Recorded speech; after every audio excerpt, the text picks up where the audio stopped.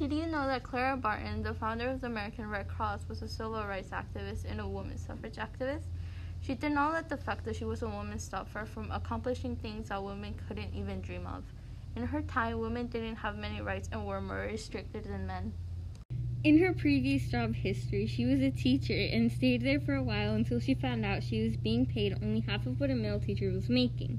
She moved on to another job for the government where she was the first woman to be appointed to that job.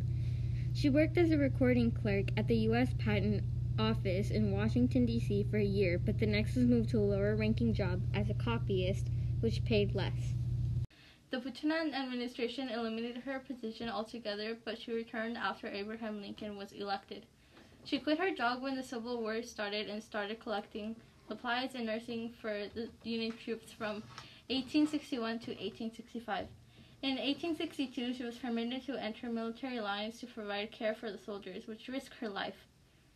She was also a supporter of having slaves live freely as their own people and helped Francis Gage help the slaves adjust to their new lives in freedom. What she did. She founded the American Red Cross after she became aware of an international movement from Switzerland. She worked with influential people like Frederick Douglass to spread the Red Cross. She wanted to help protect the sick and wounded during the war.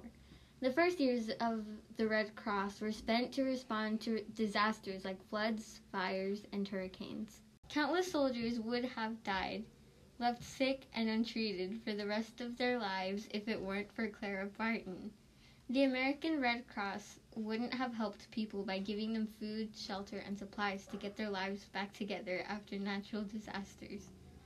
Even after she stepped down and passed away, the Red Cross still helps people today.